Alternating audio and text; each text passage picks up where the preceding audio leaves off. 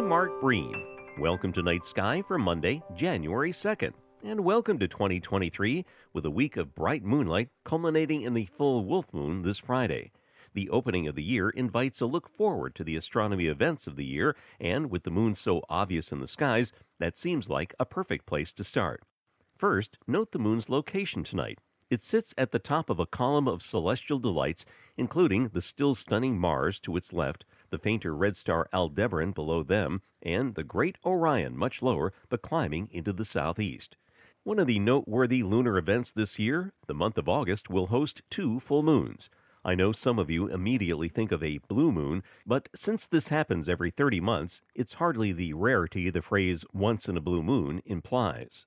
The moon will also be involved in an eclipse of the sun on October 14th from Texas northwest to Oregon. Here, the moon appears to take a bite out of the sun, covering 20% of the sun in New Hampshire and 30% in Vermont.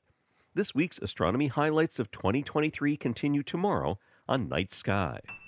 Night Sky is a production of Vermont Public and the Fairbanks Museum and Planetarium.